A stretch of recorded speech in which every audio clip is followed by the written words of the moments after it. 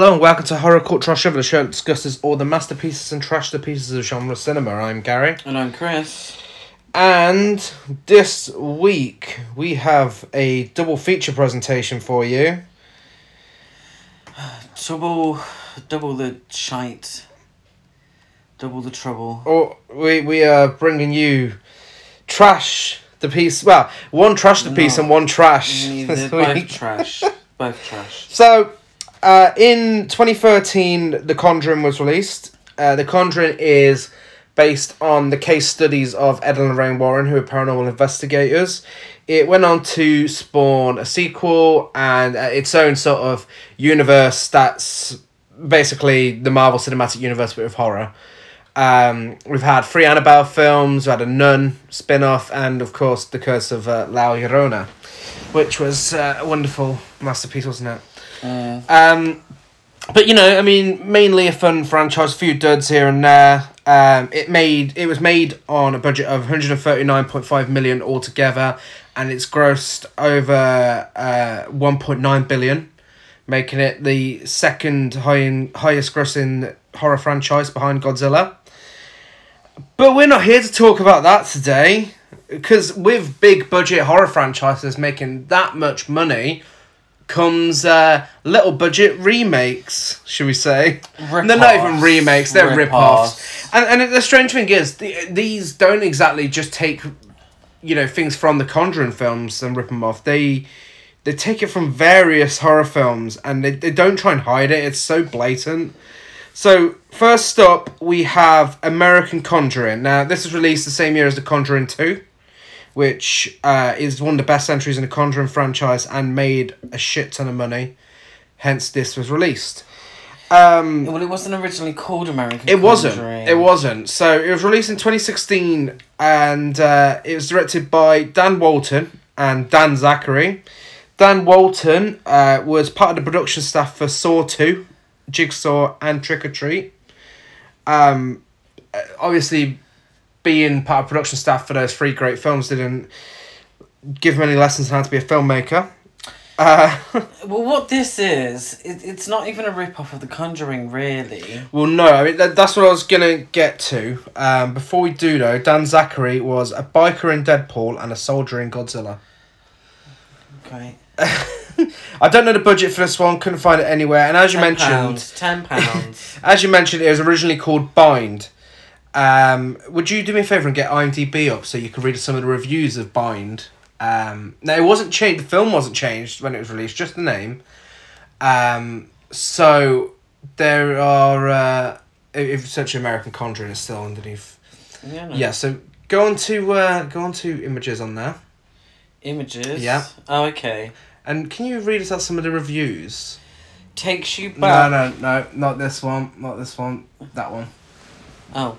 Bind, a buffet of haunting imagery reminiscent of horror classics like Amityville Horror and The Shining. Bind carved out macabre imagery galore, one hell of a chilling monster, and a killer ending that you won't see coming. Bind has some nice twists, a cool monster, and an overall sense of dire mood and familial discord. Bind takes you back to that dark place you were terrified of as a kid and leaves you there. Official selection for the Texas Frightmare Weekend. Yeah, it was at a bunch of festivals. It is so. In that review, it says it's reminiscent of The Shining and Amityville Horror. It rips off The Shining and Amityville Horror. It's not even subtle about it. It takes scenes straight from both of those films. It really does. And then adds a slight bit of The Conjuring into it, a slight bit of a ghost story. Yeah. And then obviously The Conjuring 2 came out and they were like, oh, okay, American Conjuring, we'll call it that now. So, and like I said last week, in the hopes that someone's granny accidentally picks it up as a Christmas present. And that's the thing, I mean, we always say, we always take our hats off to people going out there and making films and whatnot. There's a limit though. I mean, At Dawn They Sleep, the film we spoke about last week was awful, but you could tell the heart was there. This and Mandy the Doll, both of these films, they don't have any heart there whatsoever. They are literally people just going out, ripping off films and making a bit of money. Yeah. Well, hoping they'll make a bit of money anyway. But yeah, the distributors changed the title to American Conjuring to cash in on The Conjuring 2. And the plot is a family moves into an abandoned orphanage and soon realise their charming orphanage, it's not charming, has a disturbing history and are convinced they're not alone. Before we get into that film, let's talk about Mandy the Haunted Doll. That was released a year after Annabelle Creation and the same year as The Nun. So it's 2018. It's a British production, directed by Jamie Weston, the director of Shades of Elise and Foxtrap. Shades of Elise being a darker Shades of Elise, being a rip-off of 50 Shades of Grey. We do know the budget for this one. It was £250,000. Woo! Don't know where that went. I'm not sure. They may have had a few takeaways whilst filming. It's inspired by the legend of the real haunted doll Mandy, dating back to 1910s, 1920s Germany. I mean, the story's pretty basic. A soul went inside a doll that's passed around a bit. It's literally... So, we did slight reading up on the real story of Mandy the doll. And it is a doll with sort of a cracked face, like in the film. And it was found at a farm somewhere, and they could hear crying at night from it, and then they gave it to a museum, and after they gave it to the museum, they couldn't hear the crying anymore. But the museum, there were stories of objects moving, both small and large, overnight, and shit like that. And this only takes a pinch of that, of course. It's actually the end, I think, is more about the origin story. I'm very surprised that they didn't do the whole based on a true story thing. Yeah. They could have easily cashed in on that as well. So the plot for this one is three burglars will soon realise they're not alone in a manor house when they discover a doll mysteriously appearing. Bitch, that ain't a fucking manor house. It's not. That's a fucking basic London suburban home. In fairness, we'll go through that as we go through, because there's many incidents where this is quite clearly not the kind of place you would steal from anyway. No. So before we jump into American Conjuring, just want to give a shout out to Cordery FX on YouTube. He's our inspiration for doing this episode. He did a video on the same thing. Go and check it out. He's a really funny guy. It was actually really funny. Yeah, I mean, he briefly covered on it for 45 minutes. Obviously, we're going to go into possibly an hour and a half talking about this shit, but he did a perfect summary with those 45 minutes, and it's definitely worth watching. I think he's got a part 2 coming up soon with Curse of the Nun. Ugh. Okay. We'll leave that to him though. I think we'll be covering that. So, American Conjuring opens in 2004 at an orphanage, and these girls have been horrible to this girl called Sarah. And telling her to go and check out this basement in the orphanage. She says, "I already have a broken wrist. I don't need a concussion." Yeah, they're all bratty, really, aren't they? The girls, and they're all dressed quite nicely. But the orphanage itself looks like a fucking shithole. A charming orphanage, Chris. It's not charming. It looks exactly the same when there are these orphans living there, and when the family buy it as like a rundown orphanage when it's been empty for years and years and years. It looks exactly the fucking same. These girls are very nicely dressed. Because it's the birthday party of the new girl. But the new girl's a loser who doesn't know how to throw a ball without breaking someone's arm. I fucking know.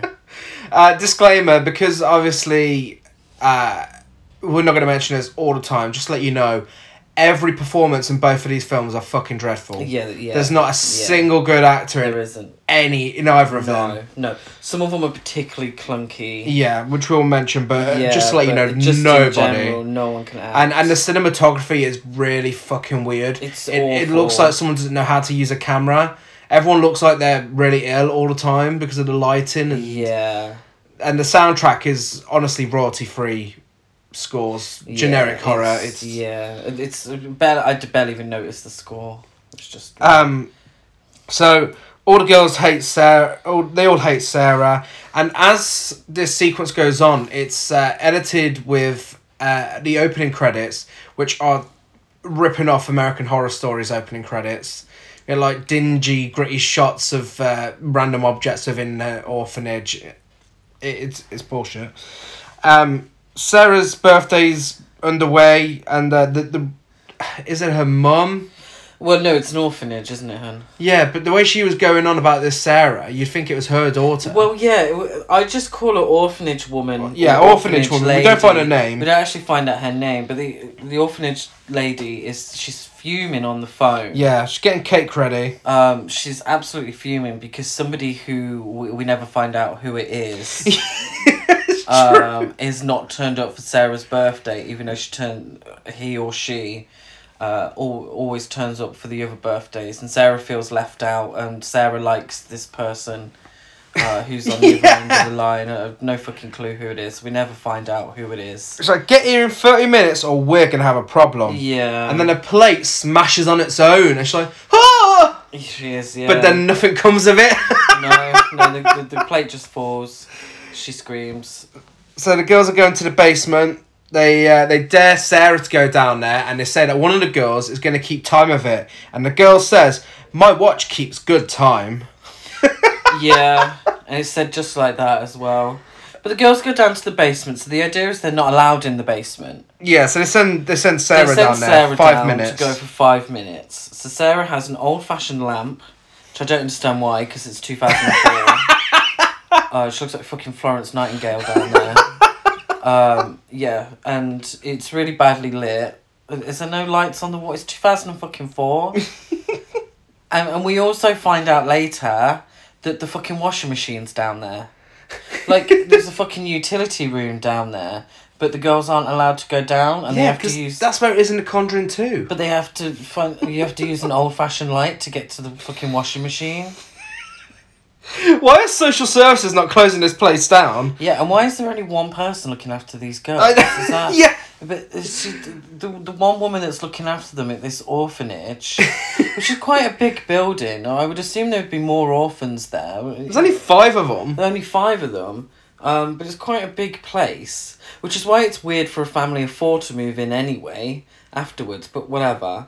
So this the orphanage lady, she's the only one looking after them. And anyway, whatever.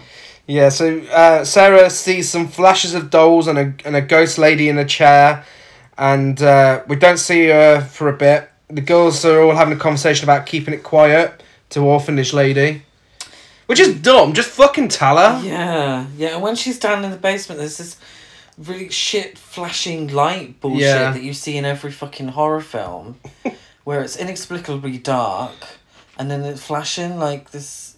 I don't know, like somebody's taking photos. That sort of flashing that's used in every fucking shit horror film.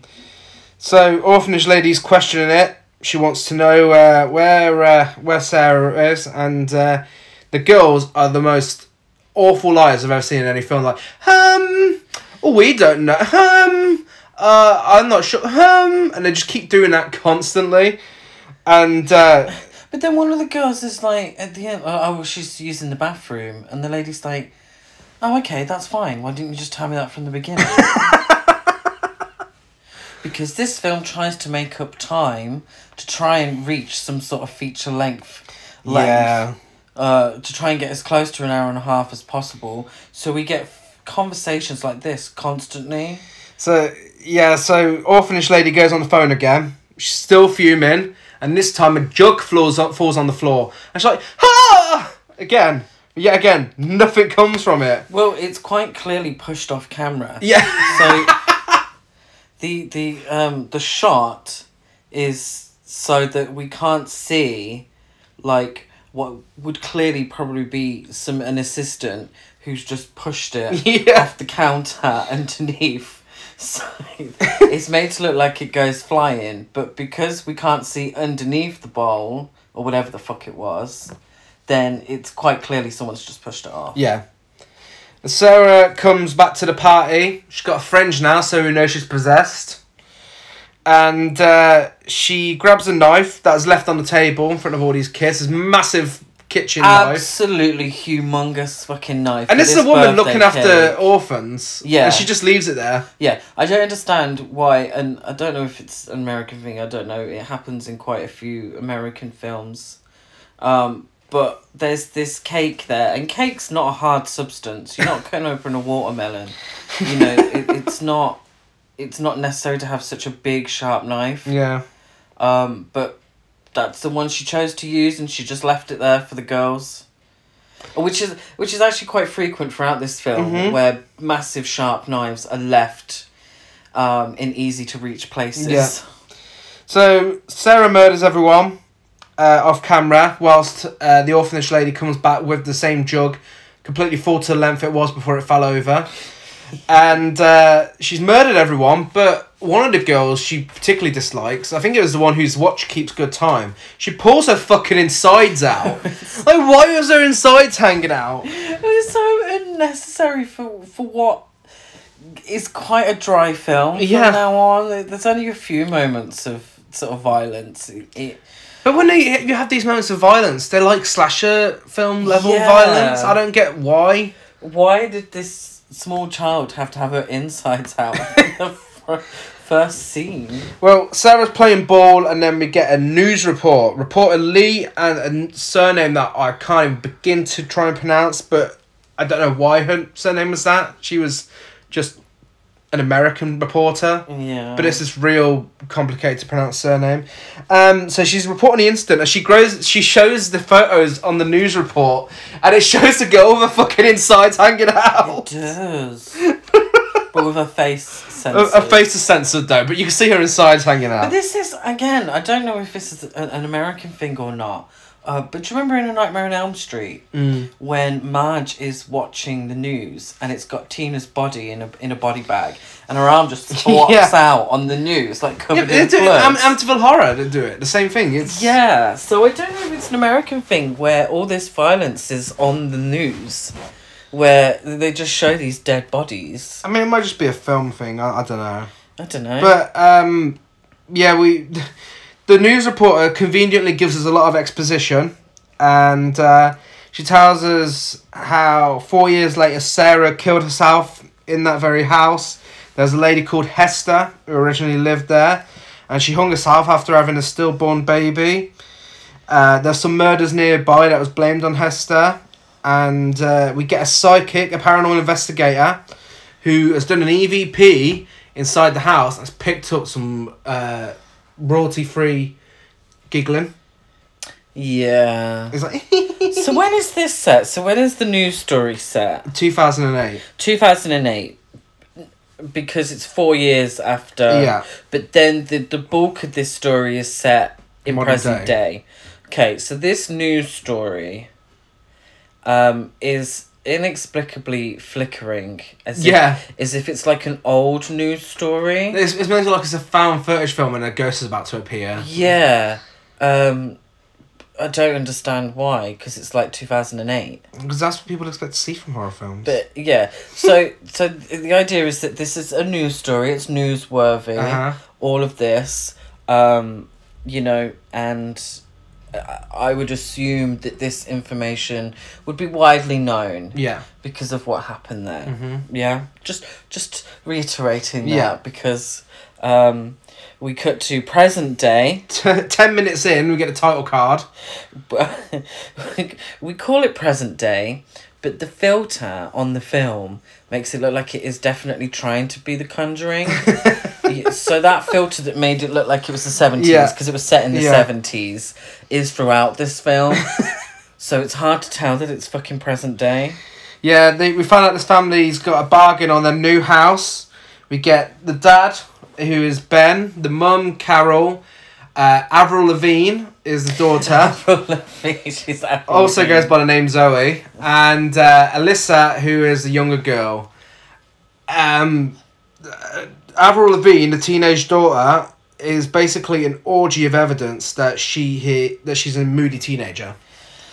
She's fucking horrible, isn't she? She's horrible. She has a phone case that says fuck. It does. Nothing else, just fuck. She's wearing black eyeliner, and she just constantly says stuff like, "Ugh, shut up, whatever." He's so embarrassing. Constantly. Like, oh, she's so annoying. Oh my god, I hate you. You're not my real dad. Yeah, all the stereotypes, they're all in there. She's on her phone, she doesn't care about anything else. The younger girl sees the house, and she's like, "Oh, looks like where vampires live." And Avril Lavigne's like, "Shut up." And then they get to the house, and Ben's friend Teddy is waiting there. He's sold him the house, and he welcomes them to the door of his girlfriend Joan. So this is Ben's best friend Teddy. Yeah, his best friend. It's said a few times throughout the film. His best friend. Yeah. Teddy. Yeah. And he welcomes him with a quote from The Empire Strikes Back, where he tells him, you got a lot of guts coming here after what you pulled. But it was literally said how I just said it. It was like he wasn't even trying to do the impression. Oh, is that what it was? Yeah. Who says that in Empire Strikes Back? Lando. To Han Solo. Oh, that makes more sense, because I put that down as a quote and just put her. But the funny thing is, I mean, he has pulled something because he's cheating on it. He's cheating on his wife with Teddy's girlfriend. Yeah. Well, they had a little liaison, didn't they? But we'll come to that later when all's revealed. So we get all the introductions. Chloe the dog, who is the best actor in this entire film, and has her own IMDb page, and it actually says Chloe Bear is an actress known for American Conjuring, and she's top billed cast, first member on the cast list. Should be. So she runs off. She doesn't want to be in this fucking shitty film. Alyssa chases after her, and Hester, the ghost, watches Alyssa from the window. Ben wants to write a novel, just like Oh yeah, he does, doesn't he? It never comes back. It never comes back. He wants to write a novel, so he needs this room for his office. Yeah, he does. The mum absolutely despises Avril Lavigne. She fucking hates her. Well, you would. Like, this is real hate. Like, they must have hated each other, these actresses, because she is so fucking, like, in her face whenever she's having a go at her. She's a twat. So, Teddy, they list off why Avril's a moody teenager, and Teddy's like, well, I enjoy the musical stylings of Fetus Grinder. Fetus Grinder. And he said nothing bad's ever happened in the house. Yeah. Completely believable. What I don't understand is that we know something bad's happened in the house. What we establish is that Teddy has inherited this orphanage. Teddy and Ben are best friends. Teddy has been struggling to get rid of this orphanage for a long time. Surely that's a conversation you'd have with your best friend. It's true. Surely this has come up.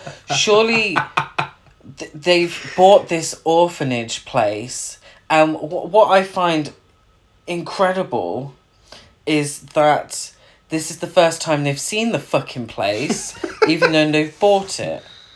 What I find incredible is that this has been newsworthy for a long time now, what's happened and all that bullshit. Why have they not Googled this place that they've just fucking bought, sight unseen, even though it's his best fucking friend? Stupid plot. Fucking stupid storytelling. Oh. This family's the only family dumb enough to move there. And it often feels like a parody of Amityville Horror. It really does. I can't believe they thought this was serious. But this sort of premise only works if somebody has inherited the fucking house. Or this is the first time anything weird has happened in the house. Yeah. That's the only time this works. It's the fact that... Are we meant to believe that Teddy has tried to sell this orphanage that he's inherited without ever speaking to his best friend about it? Oh, what you been up to? Oh, nothing. You know, there's just this orphanage that I've got that I'm trying to sell. Apparently it's haunted. Three kids were murdered there. The fuck? And they're having this boring fucking argument about rooms and teenage angst. And Teddy, for the first time, says, I'll show you the rest of the building. And then they're outside. This is after Is it the door slams? The door slams behind him, and the mum just screams in Averil's face about it. Yeah, saying that, you know, Avril pushed her or whatever. I don't fucking care. So now they're outside, and Alyssa comes along with the dog. And the dude's talking, like... So Teddy's talking as if everything's been shown. You've seen the house, it's yours, fantastic. We've closed on it, your money, all that bullshit, all that boring crap. And then he goes... well, first Alyssa's like, oh, who's the lady upstairs? And like, no one's here. Oh, yeah. And then, is it Joan pulls up? No, it's not. Joan's already there. The person who pulls up is Orphanage Lady. Oh, God, yeah. But he does say before that, he's like, come on, I'll show you the rest of the house. Show you the rest of the house. As if this is just the way that he ends conversations. Because they've already seen the rest of they've already been round the whole fucking house. The only one who hasn't is Alyssa. Which they didn't care about showing her anyway. No. Because they just let her go after the dog. Yeah, so Orphanage Lady turns up and she's like, this man is not your friend. You need to get out. Terrible things have happened here. And classic white family moving into a haunted house. Like, never mind. We'll just carry on. Well, classic white person, informing people of imminent danger. Not being specific at all. I know, yeah. It's got a death curse. Well, why has it got a death curse? What's been happening here? Explain. And then Teddy was like, oh, I thought this was going to happen. Yeah, he's like, oh, look, I'm going to call the police on you. Get out of here. And he says, if you fuck this up for me, you'll regret it. So, is that a threat? But she's like... And she does willingly go. She's seriously like, oh, terrible things have happened here. Yeah. Be more specific.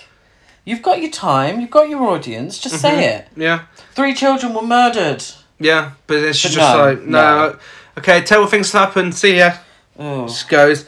Ben thinks that she was on the source, and he has had it with Zoe's attitude. Just Google the house. Just Google it. Yeah. Somebody's told you that you're in imminent danger and terrible things have happened there. Get on your phone. Avril's always on her fucking phone. It's true. Google it. And you'd know. And then we have a conversation about how girls love pink. Yeah. Which is fantastic. Yeah, Ben is in a scene taken straight from Amityville Horror. He's chopping wood. And because he thinks he's Ryan Reynolds in the remake, he takes his shirt off. Takes his shirt off. Bare-chested wood chopping. As far as I know, the directors of this film are heterosexual males. But there's a lot of close-ups on the male body in this film. Yeah. There's not a single bit of female nudity, but there's partial male nudity. That's unusual for horror. Yeah, but it probably wouldn't have cost extra. I always remember the story from what was that cheapo horror film with Kristen Davis, Charlotte from Sex and the City. Doom Asylum. Yeah. Doom Asylum, which is actually quite a good film. I recommend checking it out. But they had to pay the actress $100 for her to show her boobs. Mm-hmm. This guy probably did a little bit of working out beforehand. Yeah. I was like, can I have a few scenes with my top off, please? Which also He gets his ass out. Which also I think occurs in Mandy as well. Mandy at the beginning where the boyfriend's always got his top off. It's like, I've been working out quite a bit recently to to be in the film. Can I just take my top off in this scene? Yeah, of course, mate. Go on. So he's chopping up this wood and he hears a noise and he's like, ha ha, playing a joke on me, are ya? And then goes on about that for a bit, talking to himself. He talks to himself a lot. He does. Then he finds an orphanage sign and he's like, meh. Yeah, he finds the sign for the orphanage as he's chopping wood. He's using it to chop his wood on. Yeah. That sounds dirty, but it's not. And then he looks at it, he's like, whatever. And then just sort of throws it down. No one else finds it. No. Doesn't get thrown in the bin. Doesn't mention it. Doesn't mention it. That it used to be an orphanage. He might as well have found a sign saying this place is haunted, you're all going to die. Oh my god. And it's got the name of the orphanage, when it was established. Google that shit. Any normal person, even if you hadn't been warned that the place, you know, terrible things happened in the place, you would still see the sign and be like, oh, that's interesting. I wonder what the history of the place is like. So Carol's cold, and Ben goes to check on the heat, he says. And the fucking furnace is in the basement as well. Of course it is. How can the kids not be allowed down in the basement? Or it's only the basement that was haunted in 2004 or whatever the fuck was happening down there.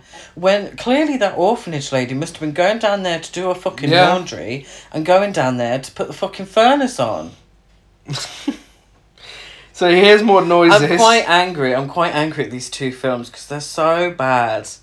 And for the first time, really, we've been doing this podcast, and I was making my notes as we were watching it, particularly at the end of Mandy, because we watched them back to back. I was like, I just don't fucking care anymore. Just get it over and done with. I don't give a shit. At least in American Conjuring, it achieves that thing that some comedies can't even achieve, where it's trying so hard to be serious, but ends up just being really fucking funny. And yeah, you can't, and it's something that's been said about Showgirls constantly, is that a film cannot be that funny or that kind of funny if it's deliberately trying to be funny. It has to take itself 100% seriously for it to be that funny. And that's what American Conjuring does. And that, you know, it's worth watching alone for that. There are so many funny moments that, you know, the directors were clearly looking at and like, oh, do you know what? This would be really good. This would be really scary. Oh, this would be great. Oh, yeah, this would be groundbreaking. We watched The Shining last week, shall we? let's have a scene in the shower where she turns into a haggard woman. But then you got Mandy the Haunted Doll, where I think they literally just left cameras when they just said, just do whatever you fucking want. We don't care. So, yeah, he goes to check on the heat. The rocking chair in the basement starts moving. It's like, the old rocking chair joke. Yeah. Classic. My favourite. A ball rolls towards him and he knocks himself out because he's a fucking idiot. Yeah, so the ball gets thrown out of nowhere. And then, I don't know how he managed it, but he headbutts a pipe and knocks himself out. Yeah. Because he's a twat. Avril wants to be alone. Carol, the mother, thinks she needs to be more nice because that hasn't been said 1,000 times already, and Avril is absolutely fuming because they're all going to be sleeping in the same room tonight, and she doesn't want that. She wants her own independence. Yeah, so when it says in this little on the poster that I read off, where it said, what was the bit about familial? Something about familial horror or something like that. Oh, familial discord. So, what it means by familial discord is that these fuckers argue and bicker every single fucking scene. And they can't have one dinner without fucking bickering. About, Zoe said a bad word. Zoe doesn't want to sleep here. Zoe wants to do this, that, and the other. And then in fairness, I've just written them down as mum and dad. Because it's reiterated constantly throughout the film that the dad wants to be called dad by Zoe. Even though he's not Zoe's real father. So I've just called them mum and dad because I feel that's how they would want me to call them. So dad says, we need to turn in soon, it's getting late. No, it fucking isn't. it's broad daylight. It's still fucking sunny outside, and you've just finished eating dinner, and it's time for you to turn in. Well, Avril gets her way in the end, and she sleeps in her own room. She does. In her sleeping bag. A door opens, and there's someone there watching, and it makes her throw up all these worms and maggots and stuff. Yeah, so she pukes up, and it's all like, it's yellow. It's yellow, isn't it? It's yellow. Yeah. And there's mainly maggots in there. And she should probably go to the hospital after that. Yeah, but no, they take her out of her room, and then we just get the next day. Yeah, and they say, we'll clean that up tomorrow. Yeah. And number one, you tramps. You clean it up straight away. Don't be disgusting. Just fucking leave it there to stink the place out. And number two, it was quite clear to everyone, there were fucking maggots in that puke. If I sat here and threw up and there were living maggots in it, you bet your ass I'd be down to that hospital. What the fuck? So... What the hell? Are you just going to ignore these fucking maggots? So the next day, still not cleaning up the puke. Oh, and it's also still light outside. It's still when she light. throws up in the middle of the night. My biggest... They tried to edit it to make it look like it's nighttime, Exactly. but they failed. It's awful. It's awful. It's like they just turned down the brightness in the editing room to make it look like it's nighttime. Just film at nighttime. Yeah. What's the big deal? But not afford lighting. So, the next day, Carol's putting the laundry in the basement, and Elisa jumps out at her, because she loves doing a few fake jump scares, it's like Elisa. And Carol's like, oh, you scared the daylights out of me. And then she's like, what are you doing? And then Carol's like, oh, I heard a creepy child laughing in the basement, I thought it was you. Oh. And Alyssa's like, I saw a lady in the window, she looked dead. And then Carol's like, nah, it's fucking bullshit. And like, you just told her. And like, you just told her you heard someone laughing in the basement, but she's bullshitting you because she saw someone in the window. So, Carol sees a ball, and she runs away screaming. Yeah. The ball was not covered in blood. Let's just get that out there. Well, it's meant to be covered in blood, but the effects on the film, whatever, are so bad that it just looks like mud. Yeah. Well, it actually didn't look like anything at all until sort of later on, does it? No. It looked like a clean ball. So she goes to tell Ben about it, and from the moment she tells him that she needs him for something, he is fucking raging. He is so angry, and he accuses her of just making up excuses because she doesn't want to put the laundry away. She apologises to him, but then goes on to say she's not lying. And it's just a boring fucking scene. Fucking just arguing again. Yeah, Ben finds blood in the laundry basket, but doesn't think to say anything. No. Alyssa does another one of her fake jump scares, but this time she actually makes a jump scare sound effect noise out of her mouth. Yeah, but we see her coming. Yeah, so we see her coming. Avril's there smoking on a phone, and Alyssa jumps out and she's like, yeah! And it's like this fucking sound effect just added in. Yeah, well, it's that jump scare noise. But why? We've seen her coming. Yeah, who's the sound effect for? No. Is it... Does she actually make that noise? She asks Avril if she's sending pictures of her private parts again. And then Avril tells her that she wishes Alyssa was never born. And storms off. Yeah. Alyssa screams at the camera. For some reason. Zoe trespasses. And Alyssa starts drawing. Oh, yeah, so Alyssa screams at the camera. I think the idea is that the old hag has come to attack her. No, I call it the old hag. We don't see that, of course. We don't. No. So I think this is when Alyssa gets possessed. Yeah. Possessed. But you don't know, because every now and then they go in and out of being possessed. Inexplicably, like in the films it's ripping off in Amityville Horror, when Ryan Reynolds leaves the house, or when can't remember his name who plays him in the original.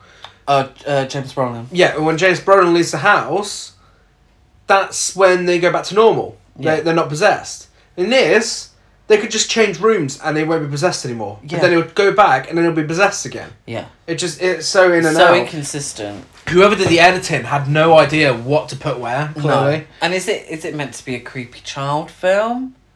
Is it the kid that's possessed? But then it turns into the dad being possessed. It's a genre mashup, Chris. Anyway. So Alyssa's in the basement and she's drawing some pictures. She's humming Incy Wincy Spider. And then she goes into the utensils box, pulls out an extra large knife, and begins to she starts cutting her arm open. And in one of the most bizarre sequence of events in this film, Carol goes down, she finds her cutting her arm, she takes her up to the kitchen, runs it under a tap, and she's cutting really deep into her arm. Yeah. Right? Really fucking She's deep. really hacking at it. Yeah. You honestly thought she was going to cut her arm off. So she takes her upstairs. Ben comes back, and she tells her to take her to the hospital and whatnot. And she tells him that it happened by Alyssa reaching into the utensil box and running into a knife. Bitch, no it didn't. No. You literally watched her cutting her arm. Yeah. There was no accident about it. You've seen this happen. But then later on, she brings up the fact that, I did see her and she was hacking into her arm. Well, why are you lying, bitch? Why are you lying? Why choose now to lie? So Ben takes her to the hospital. Avril's out in the woods, and she gets a phone call from the ghost. Her ringtone is just generic metal music. Yeah. Why the fuck did she get a phone call from the ghost? The ghost's like, Zoe. Zoe. And so she runs away. Well, she sees... So... A Halloween decoration. Oh my god, this shit-looking hanging corpse. But, so, like, there's a tree in the middle of the shot. And when... Obviously, this is meant to be a point of view shot from Avril's point of view. When she looks from the left side of the tree, there's nothing there. So when she looks around the tree, there's nothing there. When she looks around the tree from the right, there's a hanging corpse. And it does this a few times. Mm-hmm. I don't fucking know why. Why? What's the point of that? It's not even a scary. cool shot. It was not even a cool shot. Carol finds all of Alyssa's stereotypical creepy child drawings of people being killed. Ben and Alyssa come home, continuing that weird sequence of events, where Alyssa now just has a plaster on her arm. She does. Social services have not questioned this whatsoever. No. And we find out that she wasn't cut too deeply, and they're in broccoli for dinner. Yucky. Yeah, she wasn't cut too deeply, but still needed stitches. Yeah. Carol's smoking now because of this. She shows Ben the pictures, and he doesn't find it weird. And then we find out that she did cut herself properly. It wasn't an accident. And Ben says, fuck. And amongst all these things happening, Carol's biggest concern is his language. So what's your language? Oh my god, they're constantly having a go at each other for swearing. Or everyone in this fucking film has a go at each other for swearing. It's half the arguments they have. Yeah. What I don't understand is that this child has gone to hospital, what should have been a fairly deep cut. Mm-hmm. From a knife. He would have explained it's from a knife. Mm-hmm. That wouldn't have happened in an accident, really. No. Not with a knife, No. not on the arm. If it was a finger or anything like that, that would be... But the girl has clearly deliberately cut herself. Or somebody has cut her. Yeah. That sort of cut doesn't happen otherwise. So no child psychologist has been called. No social services. It's just like, okay. No, you can go back now. Yeah, Alex just fell over and grazed herself. Yeah. So Carol thinks the house is haunted and possessed. She wants to leave. Ben gets violent by putting his hands on her shoulders a bit, and he wants to know what's wrong with. After this sequence of events, where he puts his hands on her shoulder and pushes her a bit, we cut to the next scene, and he's like, "Hey, Carol, what's wrong?" Yeah. Really? Yeah. And then they have a laugh in bed together, like, oh, I always thought you were crazy anyway, silly bitch. But it's weird because the dad doesn't believe the mum. No. About what's going on until she mentions Zoe being chased in the woods. And then he gets really protective and he's like, oh, we need to find out who it is and I'll get them. But doesn't believe any of the other weird stuff that's going on. No. So the idea is, if this is an Amityville ripoff, then the dad should be possessed. And he's been possessed since he was chopping wood. Yeah. Aggressively. And he's been aggressive ever since. Mm-hmm. So why would he not believe the weird stuff, but only believe the Zoe being chased part? Surely he would dismiss it all. Yeah. Yeah, but they change it throughout. Like, one minute he believes it's going on, then the mum believes it is, and they can't both believe at the same time. So a rocking chair appears in their bedroom, and Carol and Ben start having sex. Hester sits there watching them. They even do the same position as the one from Amityville Horror. That's how much they're ripping this fucking film off. Were they fully dressed in Amityville Horror? No, that's the difference. Yeah, they're both fully dressed, and Hester plays a trick, and she turns into Carol. And after this, Ben pushes Carol off the top of him, and Carol is absolutely fuming about this because he says she was on top of me, and Carol's like, "Oh, so you're thinking of another woman?" And then she calls him crazy because he thinks there's something strange going on with the house. Yeah. This is so badly edited that none of the scenes make sense in the overall scope of the film. The next day, Carol's like, "Hey, I think alright, you okay, hun?" Like, you were literally just screaming at him in the last scene. Is this... And he's angry with her the next day. But surely this is the moment where he becomes possessed when he shagged the old hag. Yeah. The Hester. So Orphanage Lady turns up and she tells Ben and Carol that they're in danger. Especially Alyssa, but doesn't explain why. Yeah, she still doesn't explain why. And also, he's like, "Aren't you the lady that came about a few days ago?" And started yelling at my buddy. Yeah, why is it taking her a few days to come back? Yeah. Well, what's she been off doing? Has she been thinking, oh, well, what way should I approach this again? Oh, well, let's do exactly the same thing, where I turn up and start shouting, and being really unclear about what's actually happened at this place. That'll work. It didn't work the first time, but let's give it a go. Do you know what I'll do now? I'll wear my glasses this time, and maybe they'll believe me. Yeah. Because you can always believe someone wearing glasses must be intelligent. Well, she has a business card as well. She does have a business card. She gives the business card. She's got a home number on there and a mobile number. What's the business? Surely, no, it can't not be looking after children again. Because whatever happened at the beginning would never have happened if she hadn't have left that knife lying around. It's true. If she had done her duty and not left big fucking knives lying around for kids to get, then none of this would have happened. None of this film would have fucking happened. So, yeah. So she surely cannot be a childminder, I tell you. It's true. I mean, if you saw a kid with her insides hanging out, you'd assume it would have been the adult that would have done it anyway, and not the fucking child. That's true. So, Ben... it was being filmed. Ben now has an assemble of weapons. Mm-hmm. He has a chainsaw that he's hacking the tree apart with. Chloe the dog has one shot of her barking, and it's just edited in a loop over and over again, and it looks so weird. It does. So he's had enough of this loop, so he axes Chloe the dog up. Aww.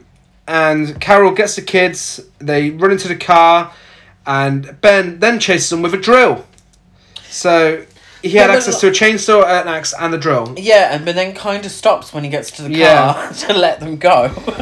Yeah, so then when they drive off, he just goes upstairs and laughs at the window for a bit. Like, ha ha ha ha ha ha. Does he hack up the dog in Amityville Horror? Yeah, no, exact same scene. Yeah, pretty much. So Carol goes to meet up with Orphanage Lady, and they're in a cafe, and Alyssa is drawing more pictures, and Avril, surprise, surprise, is on her phone. She's on her phone, looking moody, and the Orphanage Lady says, "How much do you know about the place you bought?" "Well, fuck all, thanks to you, love."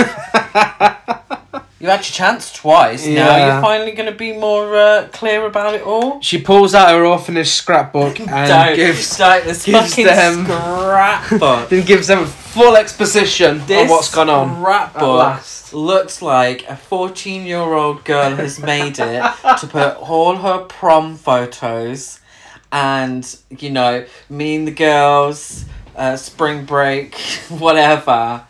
It's like, considering she's collected this scrapbook for evidence of murder and evidence of paranormal activity in this orphanage, it seriously looks like a 14-year-old. Speaking of paranormal activity, you do know what this scene is taken straight from. No. Paranormal Activity, the marked ones, there's a scene where the daughter from part 2 comes back and she has a scrapbook of events that have happened on the years God. passing. The exact same scene. Oh, yeah, of course. But this scrap... And I don't understand what's happened is that it's got silver glittery letters on the front. What's it saying? Like, orphanage or whatever. Oh, yeah, orphanage history or something like that. But there's, like, a letter missing, and so she scribbled it on in a pen. Like, what the fuck? Yeah. So she pulls the scrapbook out, gives us the whole backstory that we already know, and Alyssa walks over to her. And now, just before this, like, Alyssa's been drawing pictures of things that are going to happen. And Alyssa brings this picture over. She's like, here, something for your scrapbook. Orphanage woman turns around to her and goes, ugh, what is this? It's awful. She's judging her artistic creativity, yet has she seen her own scrapbook? Yeah. There's a fucking child that drew it. Like, she isn't going to do a fucking expert portrait. But it's a picture of a guy hitting a woman over the head with a hammer, isn't it? So apparently Alyssa can see into the future now. that hadn't come up before, to be fair. So, but yeah. So the orphan lady also says, whilst they're at the cafe, about Teddy. He's been trying to unload that place for ages until you moved to town. Which I thought was... I didn't really get. Because surely... If... So... I don't fucking... Do you know what? I don't fucking know. The whole idea of Ben and Teddy being best friends makes no sense. It does... It just... No. It makes absolutely no sense whatsoever. Because does Teddy live in town? If they're best friends, surely they live in the same city. Yeah. So, if they live in the same city as this orphanage, they really should have heard the story. Mm-hmm. Because it only happened in 2004, where, you know, so Ben and Carol would have been living around there at that time and would have heard the story. Yeah.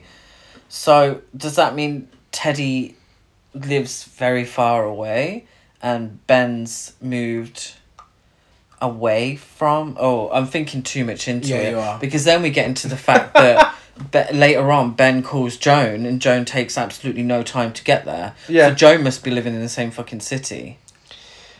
So anyway... Fucking hell. Back in the house, there's a woman in the shower, a la The Shining, and she asks Ben to come and scrub her back. It's Carol, isn't it? Well, it looks like... I couldn't make out if it actually was The her. lighting was so shit. I think it was meant to be Carol. So Ben takes all his clothes off. You see his ass. It gets in... Remember that, it's important. You see the side of it as well. It looks like there's nothing on. He's not wearing anything. So he gets in the shower. He has a kiss with fake Carol. And then she turns into Hester. But... when Ben falls over, you can see quite clearly, no matter how bad the lighting is, that he's clearly wearing a jockstrap. Yeah. But also when he gets out, Yeah.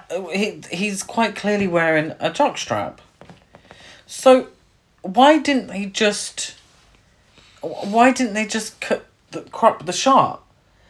So we didn't see... Why did we even have to see him get out the fucking shower if it's going to ruin the illusion of him getting in the shower, sexy time with his missus, who turns into a hag?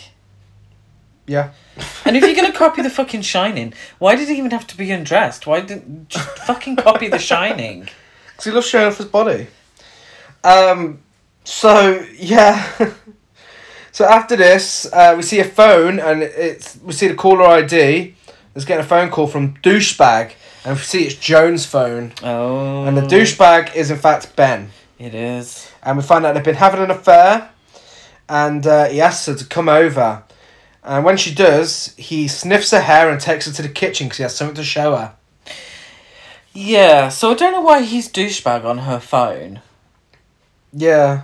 When, yeah, they were both having an affair with each other. Uh-huh. There's absolutely no context to this. No. Affair. We get a slight flashback to later on, don't we? Yeah. But there's no insinuation that an affair's gone on.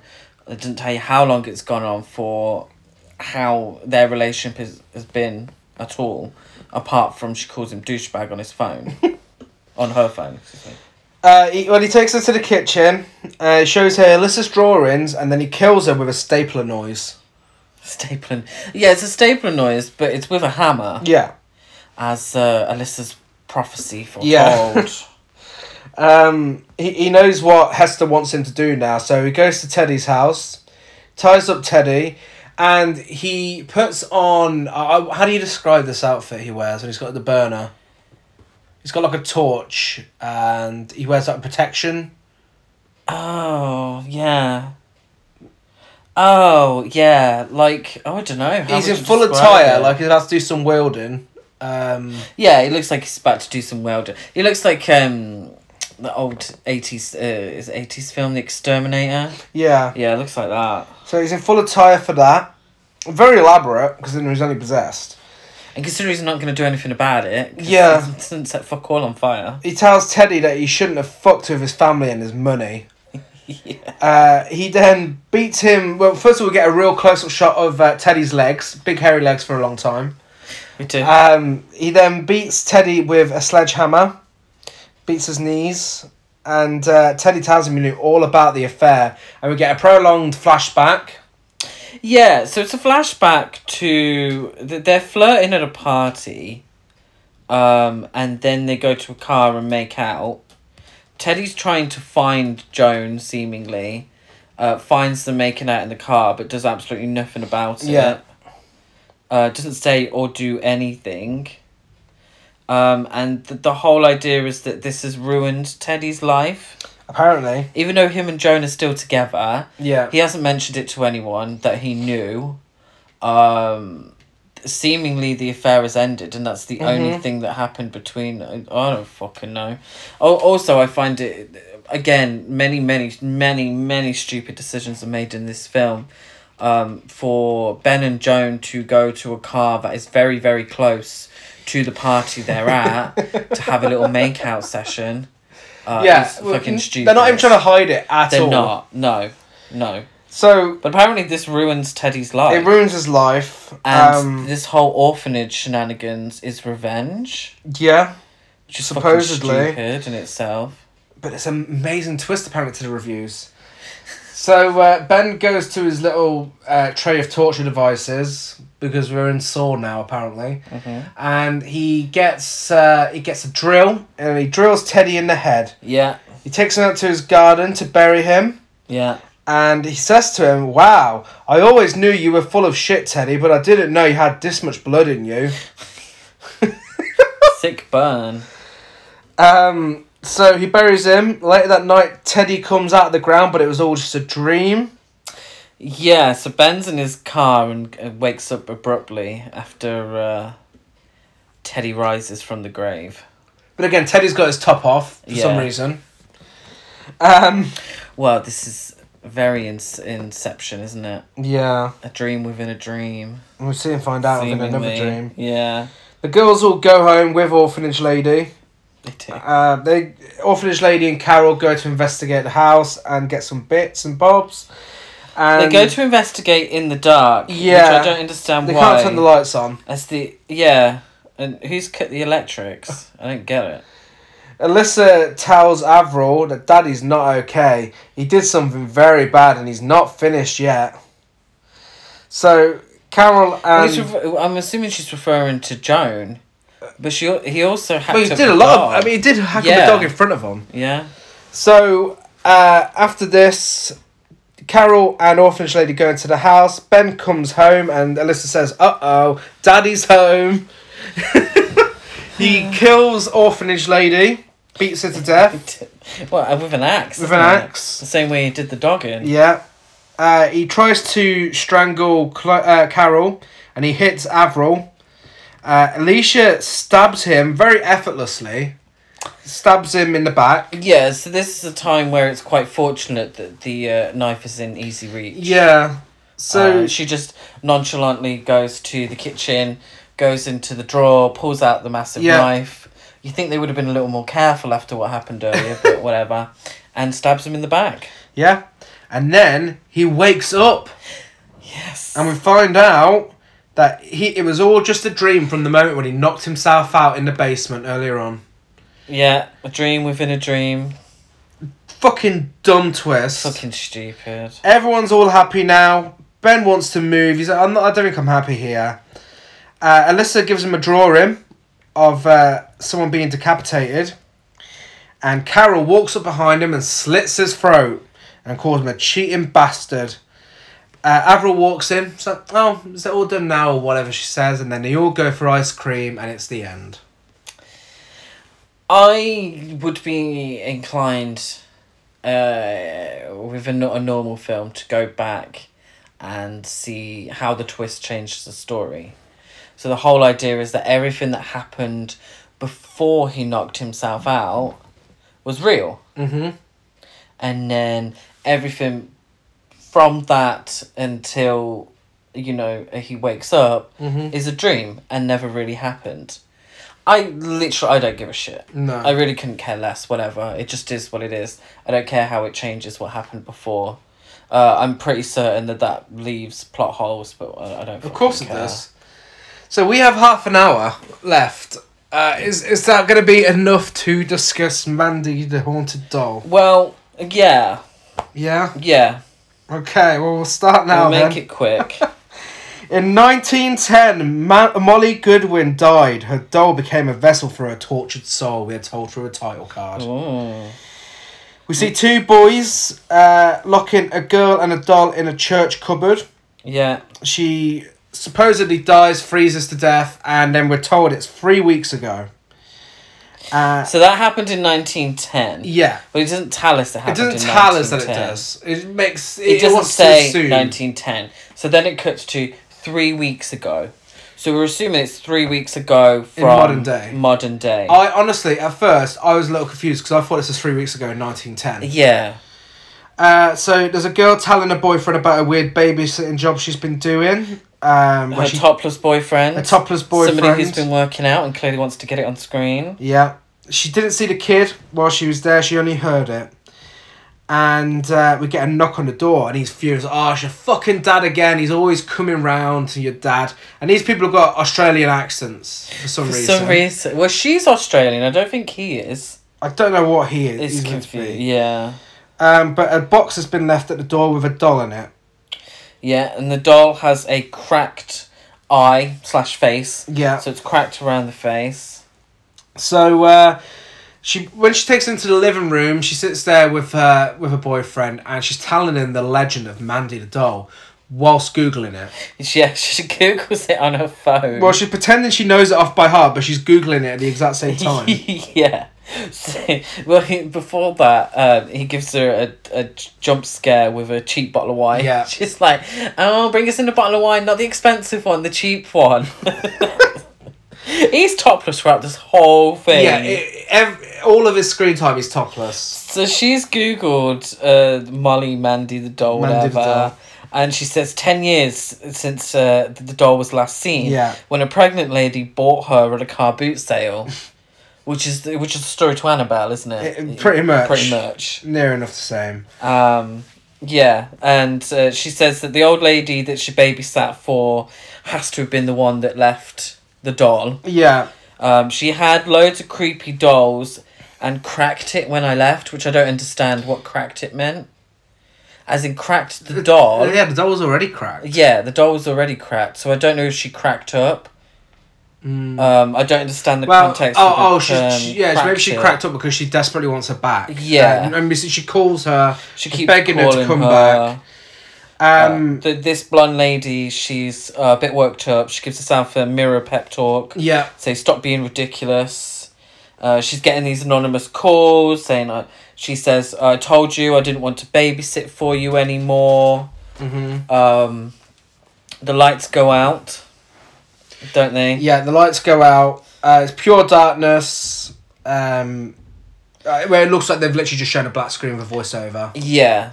So it's complete. It's meant to be completely black because it's night and they can't see a thing. Yeah. Fortunately for both of them, there are torches handy. Yeah. They both end up with torches. I don't know who has so many torches lying around in their house. Yeah, Mark sees someone who's a boyfriend sees someone underneath a sheet. But he hears his girlfriend's voice from another room, so he knows it's not her. And he is killed by this sheet. You see a splatter of blood. On his torch. Yeah, on his torch. His girlfriend finds his dead body, and Mandy's there, the doll, and she says, "Play with me."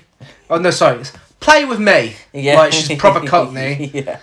And then we get the opening credits over footage of a road. What I don't fucking get this is that the credits roll literally over footage of a road. Yeah. So like a motorway, and we're meant to seem like we're speeding along. Like the end of Terminator 2. But but it's just the road, like Yeah. a close-up of the road. It has nothing to do with the film. Absolutely nothing to do with the film. But we get this for context 12 whatsoever. 12 minutes in, we get... Like the other film, 12 minutes in, we get this. Yeah. and There's only an hour left of the film at this point. Thank God.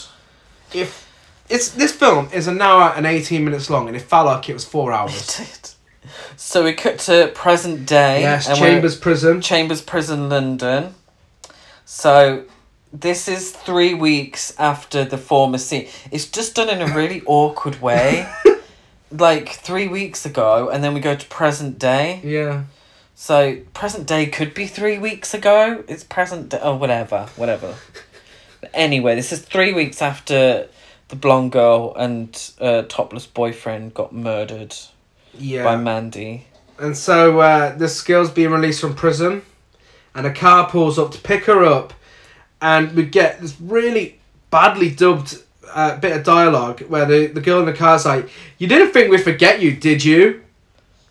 And it honestly, her mouth does not move at the same time. No, it doesn't. And I don't know what accents any of these people Yeah, go for. so the two main girls, Amber and her sister Carly, they're trying to do an American accent, but really badly failing.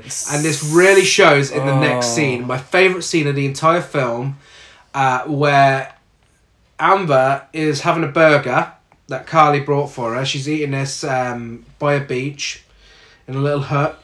And she's like, "Oh my God, this burger tastes amazing. Holy shit." And Neil, who is Carly's boyfriend, is like, "Oh, been a while, huh?" And he's proper Cockney. He's not trying to put an accent on. And she's like, "Do you have any more?" Bitch, have you never had a burger before? What do you mean, do you have any more? Just go and fucking buy one. The idea is that she hasn't had a burger in a very long time. Yeah. So Neil, who is always angry, he is constantly angry all the Always time. angry. So he's given him a briefing about a babysitting robbery job for Amber. She's just got out from prison for robbing, but they want us to do another job. This is basically the premise for Don't Breathe, where they're going to rob a house that's going to go wrong. Mm-hmm. So they've stolen that. She's not happy about it. Carly talks her into it, and she's like, "What's the worst that could happen, huh?" And then she agrees to it. Yeah. What I couldn't really get into this story because it was boring. All this natter and chatter. What really pissed me off was the fact that the sun was setting as they went to wherever they were, their little hideout or whatever. And then it seemed really bright. It still looked really bright, yeah. Mm-hmm. And then the sun finally sets, and throughout the film we get lots of shots of either the moon in the sky or the sun in the sky or the sun setting, the sun rising for some reason. Yeah. And yeah, then the sun rises again. Neil explains the job yet again. Yeah, we get this so he whole explains job the job again. twice. He talks as if he knows what the house looks like on the inside. Yeah. Which I don't get. And he says, "It's about time, let's do this," even though it's the morning. So I don't understand how long he was actually talking for. Because surely the babysitting job is at night time. Yeah. It's then evening or not, because it looks dark. It's got that shit filter on it, where it's the same as meant to American look dark. Conjuring. Exactly the same, but then it looks light. Fuck it gave me a fucking headache. All this light and dark and trying to figure out the time scales and timeline and 3 weeks ago this, 1910 that. Fucking hell. So they go to the house where they're going to be babysitting. Now, in the plot, this is described as a manor. It's not a manor. It's a terraced house, Yeah. isn't it? It is literally a terraced house. It's a terraced house. For anyone, I don't know if it's an English thing, but a terraced house literally means that it's attached to houses on each side. Did the neighbours not hear anything It that might be happens within the semi-detached. next Exactly. few They're scenes? screaming and shouting throughout the whole fucking film, and none of the neighbours are woken up. Not to mention the fact that apparently this Miss O'Brien, she makes a habit of doing this, and Mandy's done this to loads of other people. How has she never been arrested? How has this never been reported? Yeah. If this was set in the building from the first fucking film, American Conjuring, it would work. But it doesn't work because the neighbours would have called the police. Yeah. So Miss O'Brien lives alone. She has one child, and when Amber gets to the house, the front door opens by itself. Amber lets herself in.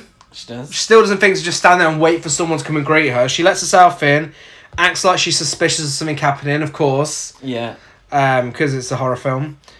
And she meets Miss O'Brien, and apparently Mandy opened the door. Oh. She opened the door for her. And just as Mrs. O'Brien? Yeah. Mrs. Bryan, whatever. Just as she was settling her to sleep. Yeah. And I don't know what fucking time it is because it's bright outside. It's bright outside. Amber hears them talking on the monitor, the baby monitor, and after this, Miss O'Brien and Amber discuss the house rules over tea. So she's got a list of rules, and spoiler alert, she's babysitting a doll. Have we heard this somewhere before? This is literally the plot to The Boy. Yeah. This is the Yeah, it exact plot. And the rules are written on a sheet of A4 paper in Sharpie, like black Sharpie for some reason. And this house does not look... in Britain, you know, terraced houses, some of them are very nice, I mean, and all that, but this is not a manor. It's not a country manor. This isn't posh. In The Boy, the house was posh. Yeah. This isn't that posh, and it's not... You couldn't steal from the place, split 50-50, and have enough to run away. Like the plot of this film is meant to tell us. Yeah. So Miss O'Brien leaves the monitors with Amber, including the video one. And as Miss O'Brien is leaving to go on a top night out... Yeah, and as the door is wide open and we can see that it's clearly it's clearly daylight in the afternoon. Clearly, I'm sorry, this really pissed me off about this film. really pissed me off. So Amber asks her where she's going, just a gathering. And then she said, so how old is Mandy? She's like, well, it's rather rude to ask a woman's age. She's not a woman, she's a girl, and I'm pretty sure she's babysitting. She has every right to know how old she is. Yeah, and I don't get... So this whole gathering thing, you think it's going to lead somewhere. No, like, she's generally just going for a night out. Yeah, like it's the occult, or, you know, she's a witch and she's part of this and she's possessed Mandy and all that shit. But no, she's I'm just going to a gathering. Yeah. It doesn't actually lead anywhere in the plot, so she could have just said where she was going. Yeah. It's meant to be... I don't know if it's a red herring or whatnot, but it's meant to be quite suspicious, but it doesn't really fucking mean anything. No, we see her being dropped off by her Uber later on in the film. Yeah. So, Amber has a nose around the house. It's not a Uber, she drives. Does she drive? It seems like she was on the wrong side of it. Oh, no, she wasn't. No, you're right. Yeah. No. So, yes, she didn't even drink. Wow. No. So, Amber has a nose around the house, tries on some jewellery, as you do. Yeah, some really cheap looking jewellery. Some really cheap like costume jewellery. Claire's Accessories jewellery. And then, in one of the most disturbing scenes of the film, she takes a bath with just water. No bubble bath, no bath bomb, just water. In someone else's house. In someone else's house. That's fucking weird. Yeah. Like, why would she do a babysitting job and then have a bath? Like, that's so creepy. Yeah. I don't know. I don't know if it's an American thing, but fucking hell. But it's not. It's a British film. Yeah, it's a British film, but she's American, isn't she? Well, she's pretending to be American. I don't fucking know. This is British people making this film. Yeah, it is. We would never do that. British people would never. If I was babysitting, I would never have a bath. Even if I was fucking related to the people I was babysitting for. She got naked in a house with supposedly a small child that she needs to be looking after. Yeah, and she's wearing a stranger's towel afterwards as well. Yeah. Ugh. But she was polite enough not to use any of their bubble bath. Or any bath bombs or anything like that. No. So Mandy's spying on her and closes the door, which Amber seemingly doesn't think anything strange about because she falls asleep. She does. Mandy sings a song into the monitor to wake her up and asks Amber to go and play with her. And the filmmaker seemed to think having a child's voice, a Cockney child's voice saying, "Come play with me," throughout the entire film makes it a creepy doll film, Yeah. child film, I don't know. So Amber goes upstairs like she's acting suspicious again, and she bursts into Mandy's room like she's about to catch her doing something. I don't know why, but she just bursts in there like it's some big surprise. Just very cheap scares tactics, isn't it? So she realises that there's a doll in the bed in place of where the supposed child should be. So the first person she calls is Carly. Mm-hmm. And Neil's obviously fuming because Amber's calls. Oh, what the fuck's she calling for? That fucking bitch is calling again. So, Yeah, he's so aggressive. But I thought she was meant to be calling them anyway. Yeah. To tell him about what's in the house. Yeah, but he is not happy about it. No. So, she tells them that there's a doll there. And she thinks that the child is missing. But then she calls Miss O'Brien. And mentions that the child's missing. And Miss O'Brien gives us some exposition and reveals that Mandy is the doll. What a surprise! Oh, Mandy is I don't know the if that was meant to be a twist. No. If it is, then that's fucking dumb. Oh, but I don't understand. So, she's. Are we meant to believe that the woman, Mrs. Bryan or O'Brien, whatever I just called her old lady. So the old lady believes that the doll Is a that she daughter. isn't actually a doll. Well, she knows it's her daughter's spirit inside it. But it's not though. No, yeah. Because she says later on that she's inherited it. inherited But she knows it's a Mandy. doll. So she knows it's a doll. Yeah. Yeah. Oh. Why didn't she just say that from the beginning then? I need to look after my doll or whatever. I don't fucking know. Carly and Neil come round. They go upstairs to investigate and they see the doll. And Neil says, "Are you taking the piss? That crazy bitch won't even realise anything's missing." Neil says they're going to investigate the shit out of this place. Yeah, for Diane. Because Diane's come around to give them money. This is the first time we hear of this, but Yeah. apparently Diane's come around to give them money for what they're going to get. She's from the agency. We She find out. is. Neil can't believe that this old woman is so loaded, apparently. Amber has a drink, and Mandy starts crying because she doesn't like being alone and she wants to play a game. Yes. So Neil checks out the attic, and we're told earlier on in the film never to go up to the attic because that's Mandy's playroom. Mm-hmm. It's a bit like the basement in the first film. Yeah, Apart no from one's allowed to go there. there's not a washing machine up there. It's true. So Neil checks out the attic and he finds Mandy, who disappears in front of him. Yeah.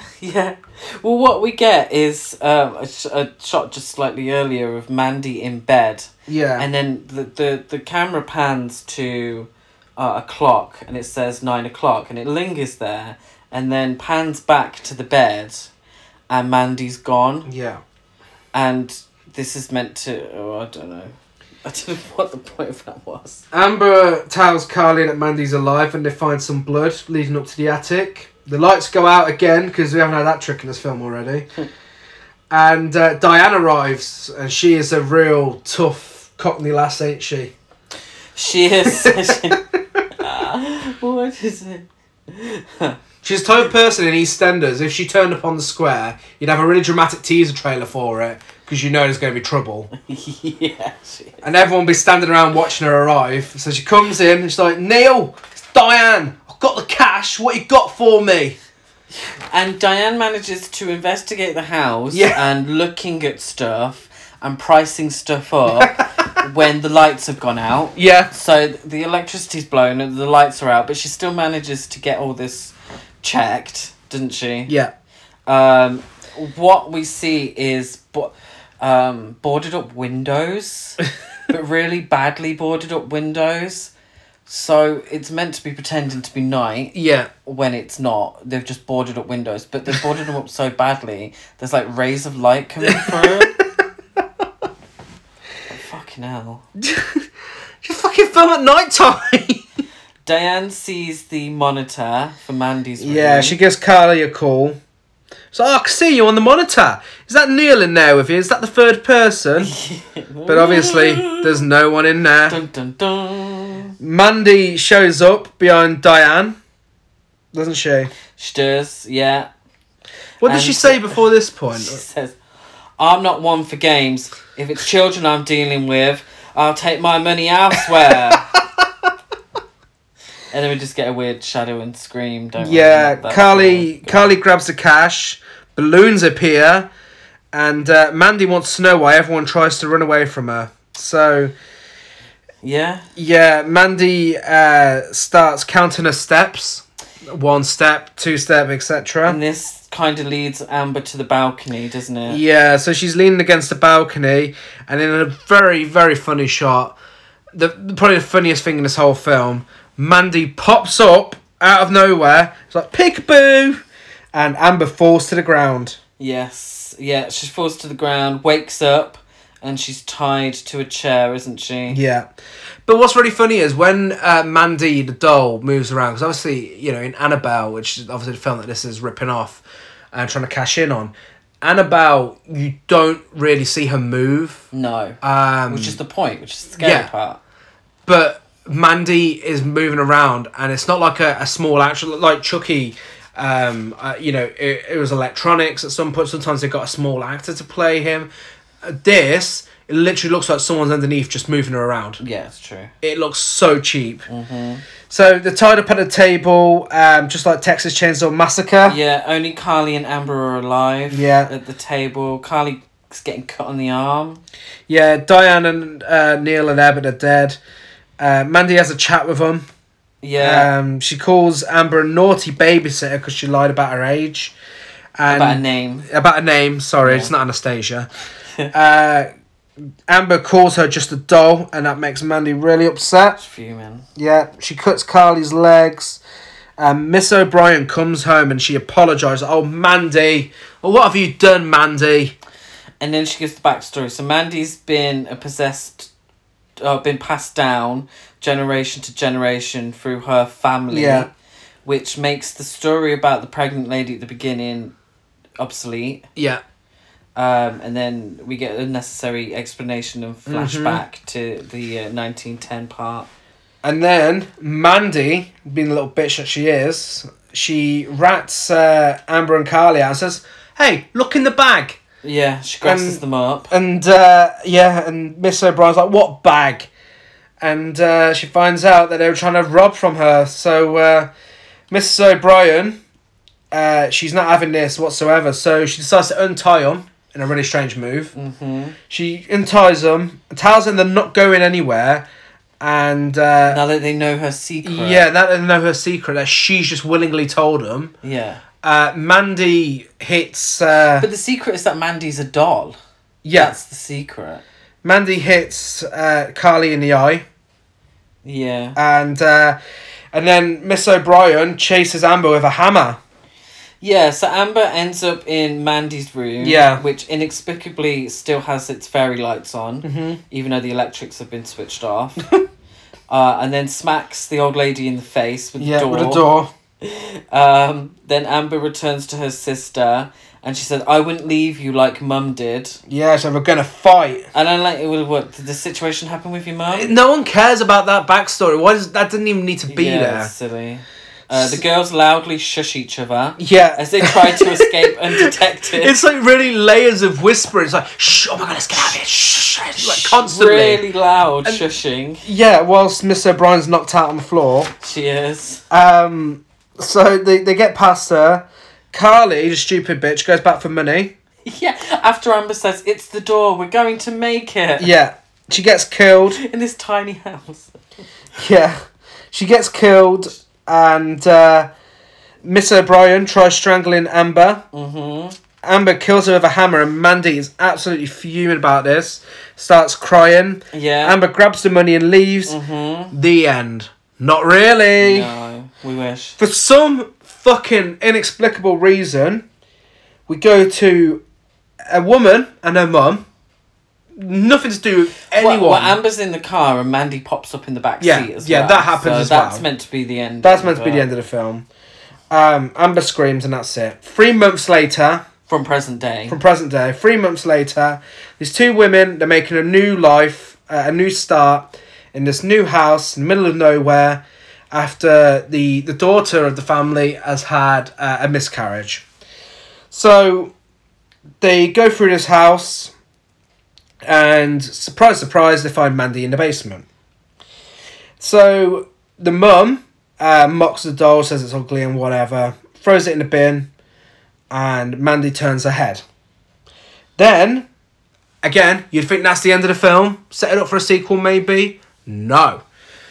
After this, the woman who had the miscarriage hears Mandy laughing, looks under a bed, goes into the landing of the house, and she finds her mum sitting there with Mandy. And her mum says she's found her new home now. And that's it. But for some reason, the mum saying that causes this woman to scream, and that's the end of the film. What is she screaming for? Well, her mum does look a bit weird. A little. Do you know what the scariest part of this was? What? The fact that the daughter went to sleep with the lamp still on and wearing the jumper from the same jumper she was wearing earlier, but still being under the covers. Can you imagine how fucking stuffy that would be? They must have literally just knew these two women. Yeah. And we're like, oh, do you know what? We went out for tea with them. They had their cameras. Oh, should we quickly film something? Well, this doesn't quite hit an hour and a half, does it? So No. they just had that little shitty scene from the original story at the beginning. So there we have it. Our American Conjuring and Mandy the Haunted Doll double bill. Which did you prefer? I preferred American Conjuring because it had a dog in it. Because it was easy to laugh at. It was funny because of how bad it was. Mandy the Doll is just no redeeming qualities whatsoever. I wouldn't recommend watching either, if I'm being honest. I thought they were shite. I mean, I'm sorry. American Conjuring is so bad it's good. You could have a lot of fun with that if you've got some friends around and a few drinks, but both are very lazy films. Terrible filmmaking that's had absolutely nothing put into it whatsoever. Yeah. So, that is it for this week's episode. Next week, we will be back, and I believe you know what we're discussing. What? Are we discussing Chained Heat?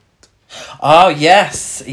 So, this is an actual trash-to-piece. Yeah. The Linda Blair, Women in Prison, absolute classic trash-to-piece, Chained Heat. There we go. In the meantime, if you've somehow seen American Conjuring or Mandy the Haunted Doll, they're both on Prime, amongst Prime's dungeon of trash. And in America, I think it's on Tubi. Yeah, I think which that's seems what it's to be called. quite popular. Yeah, if you've seen them, let us know what you thought of them. Let us know your favourite Conjuring film, maybe, if you don't want to talk about those shit films. Talk about the actual ones instead. Horror Cult Trash over on Facebook and Instagram, Horror Cult Trash on Twitter. Like and subscribe. Rate, review and subscribe, should I say, if you're on iTunes, like and follow everything else. I'm Gazmo205 on Instagram, GazCruise92 on Twitter, and DeadAtGaz92 on Letterboxd. I am Chris Barker823 on Instagram, Letterboxd, and Twitter. And we'll see you same time, same place next week. Bye.